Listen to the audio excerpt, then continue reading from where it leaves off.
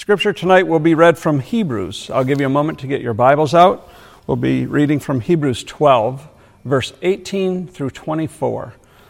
Give you a moment to get those opened up. Hebrews 12, 18 through 24. For ye are not come unto the mount that might be touched, and that burned with fire, nor unto blackness and darkness and tempest, and the sound of a trumpet and the voice of words, which voice that they heard, entreated that the word should not be spoken to them any more. For they could not endure that which was commanded, and if so much as a beast touch the mountain, it shall be stoned or thrust through with a dart. And so terrible was the sight that Moses said, I exceedingly fear the quake. But ye are come unto the Mount Sion, and unto the city of the living God, the heavenly Jerusalem, and to an innumerable company of angels, to the general assembly and the church of the firstborn, which are written in heaven, and to God, the judge of all, and to the spirits of just men made perfect, and to Jesus the mediator of the new covenant, and to the blood of sprinkling that speaketh better things than that of Abel. Let's pray. Heavenly Father, as this world continues to circle in disarray, we also continue to pray to you and look to you for strength, answers, calmness, and wisdom. We are reaching our humanly limit, Lord, and we need your intervention to change our course and to set us firmly on a new and miraculous path. Keep our eyes open to that path, O Lord, and give us the strength to stay on it. And keep our ears open to hear it, for only your word is what we need. We ask this in your name. Amen. And now our message from Pastor Clark. Thank you, Mark. Let's turn now to the book of Hebrews that Mark has read. And I want to talk to you from this allegory that the Apostle Paul gives in the 12th chapter. Law and grace. Most important for you and me is that we grow in grace. Not that grace grows, because it doesn't. It's always massive and huge and flowing toward the unworthy sinner. But we're to grow in grace. It's important for you to know the message of God's free and sovereign grace. It's the very foundation of the gospel, that we are saved by grace, that it's not by works. Many of you have been raised in churches where you've been taught what I call the legalistic gospel. You're saved by keeping the commandments, by being a good person. You're saved by baptism. You're saved through being a Catholic or Methodist or a Baptist, Presbyterian, whatever. Legalism. The truth is that God's grace is totally unmerited. That God has saved you and blessed you, but there was no cause in you that caused God to come to you and do for you what He did. It's unmerited favor. Kind of blows your mind, doesn't it? The Apostle Paul, throughout his writings, confronted the legalists who had infiltrated the churches, for instance, the Galatian churches. Paul said, I marvel that you're so soon removed from Christ unto another gospel. There's not another gospel. He said in the 2nd and 3rd chapters of Galatians, I am absolutely astonished.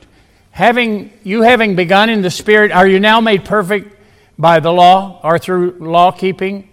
Are you saved by being good, keeping the 10 Commandments? Also in the book of Galatians, he asks them this question: what really matters? And then he makes a very strong statement: circumcision doesn't matter. You see, the Judaizers had come into the churches in the New Testament and said, you have to be circumcised, keep the law of Moses, and be a member of our church in order to be saved. Paul said, circumcision doesn't matter.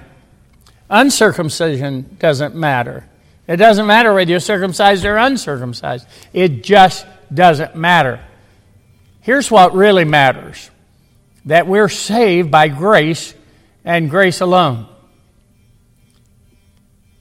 It puts us in debt to the grace of God. We're debtors, the apostle said in the Roman letter. We minister and serve our God out of wonder and amazement that He could love us. The old Puritan wrote that hymn that I love so much. Oh, what a wonder that Jesus found me out in the darkness, so light could I see. He put His great arm under, and wonder of wonders, He saved even me. The apostle in the Galatians letter said, we do not frustrate the grace of God by adding something to God's grace. It's sovereign. It's an act of God, and it's without a cause on our part. Our goodness did not move God to give us life. Now, I want us to look at what Paul is doing here.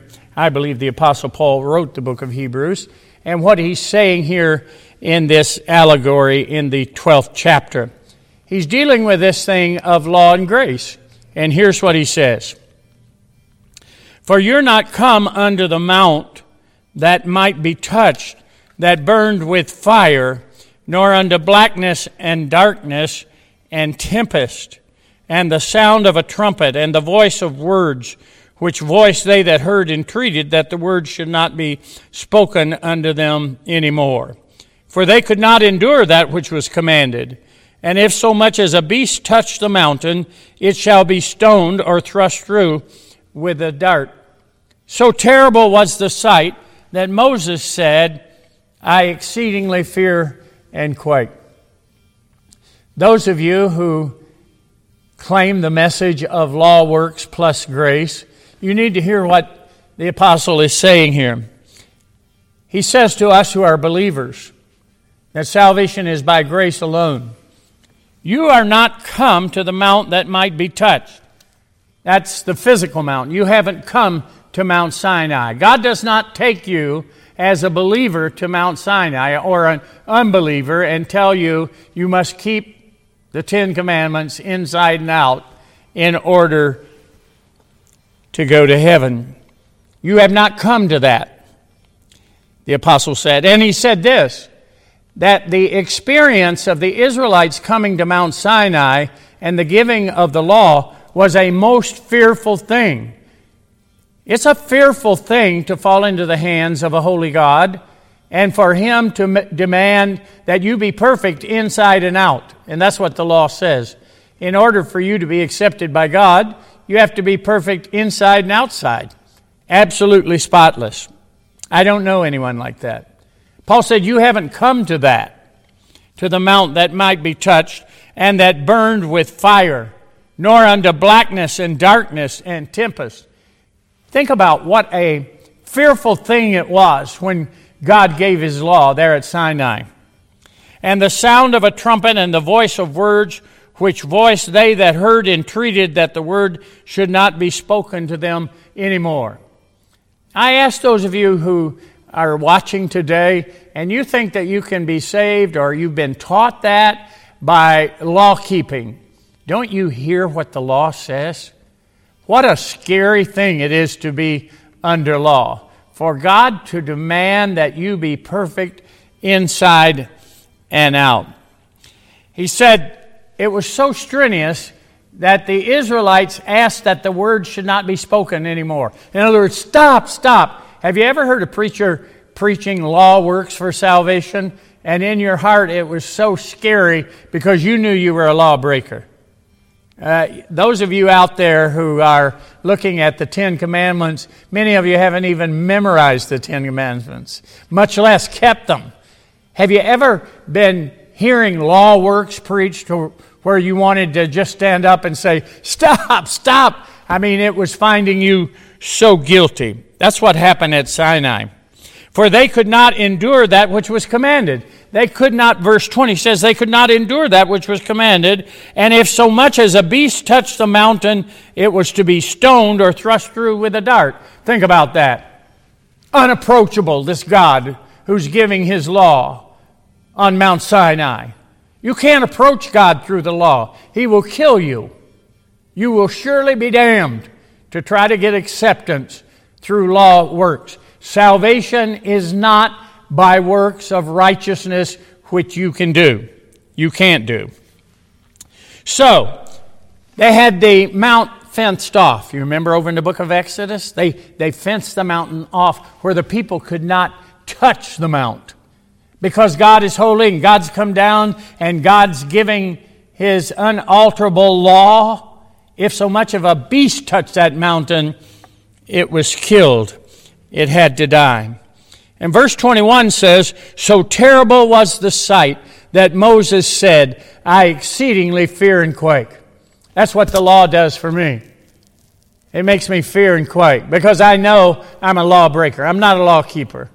I was born with a nature that's prone to wander, a nature that's sinful, a nature that continually sins against God in word and deed. So, what the apostle says, you don't want to be under law. And then he begins to tell us what it means to be under grace. He says in verse 22, "But you are come to Mount Zion." Mount Zion was the place where the king dwelt. It was a beautiful place. The palace was there. It was a place of joy and beauty. He said, those of you who are believers in Christ, who know the message of grace, who've come to see that salvation is by grace, you're come to Mount Zion. You've come unto the King of Kings and Lord of Lords, unto the city of the living God, the heavenly Jerusalem. How awesome is that?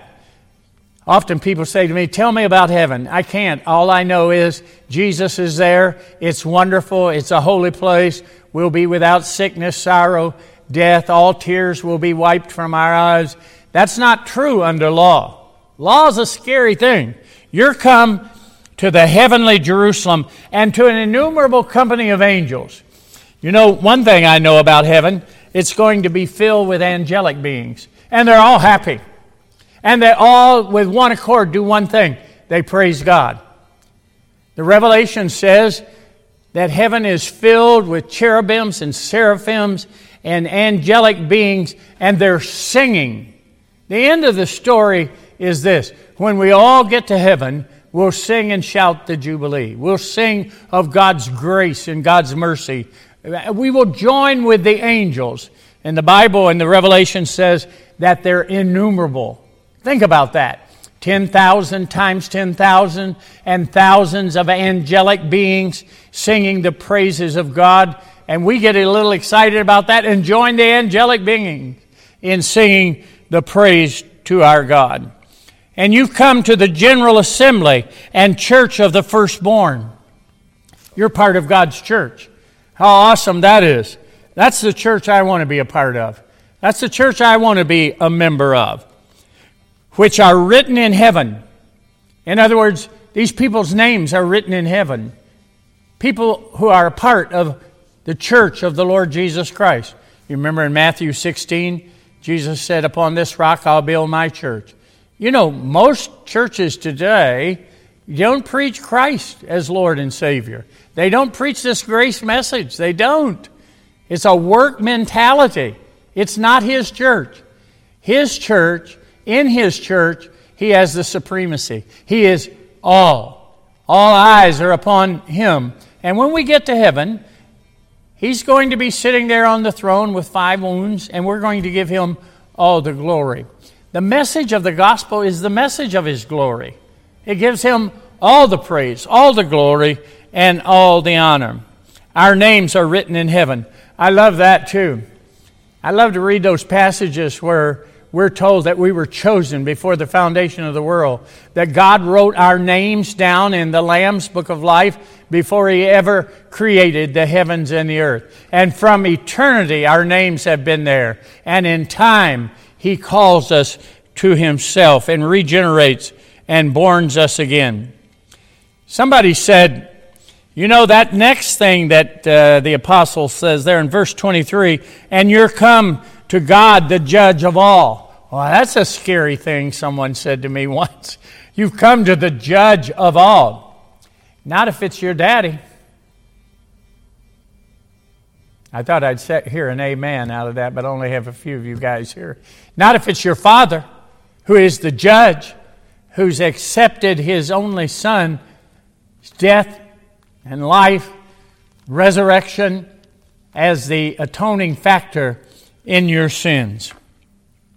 So you've come to God, the judge of all. I actually fear no judgment. I have no fear of standing before God. Reverence, yes, but not fear. I do not approach God in fear and trembling. You see, because Jesus paid it all. He satisfied God in my stead, room, and place. And I know clearly there's no condemnation for me. You know, if you're not guilty, you don't have much fear going before a judge. I'm not guilty.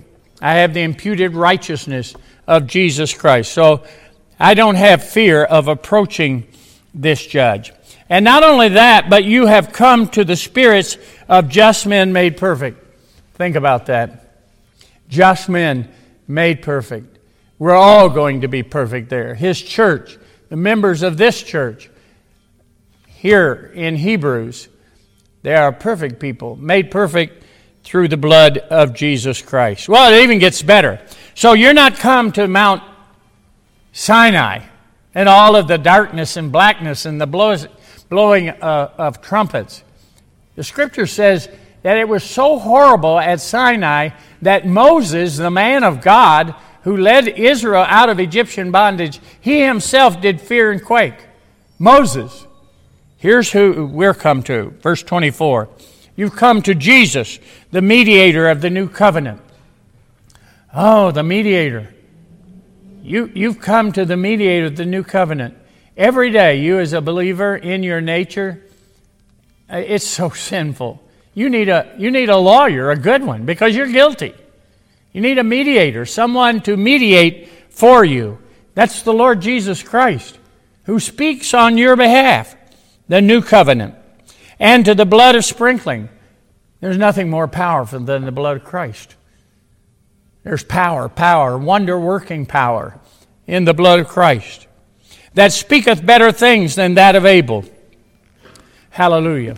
You know, Cain killed his brother Abel. And the Bible says that the blood of Cain cried out from the ground. You know what it cried out for? Vengeance, wrath, retribution. Well, the blood of Jesus Christ cries out better things. The blood of Christ cries out on your behalf forgiveness, righteousness, no condemnation, no judgment. That's the power of the blood of Christ. Law or grace?